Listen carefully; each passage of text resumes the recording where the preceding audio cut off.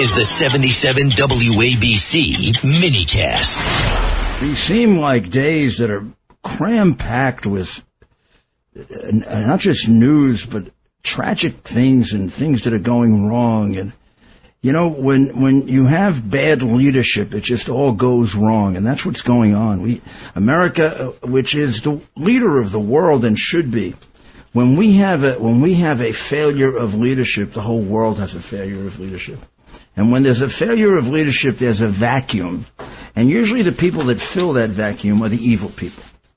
And you got China just hanging around, not only telling you, not only trying to fill the vacuum, but telling you it wants to. They lay it out like Hitler laid it out. And of course, all Biden does is do what they want. Now, there is a problem with Biden and China, and you know what it is. I was going to give you one or two facts that make this al-Najmi a suspect. He was there at the scene. He could be seen. He could be seen.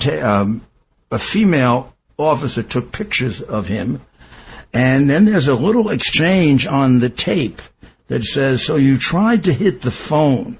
The deputy can be heard asking al-Najmi in the clip, to which he nods yes.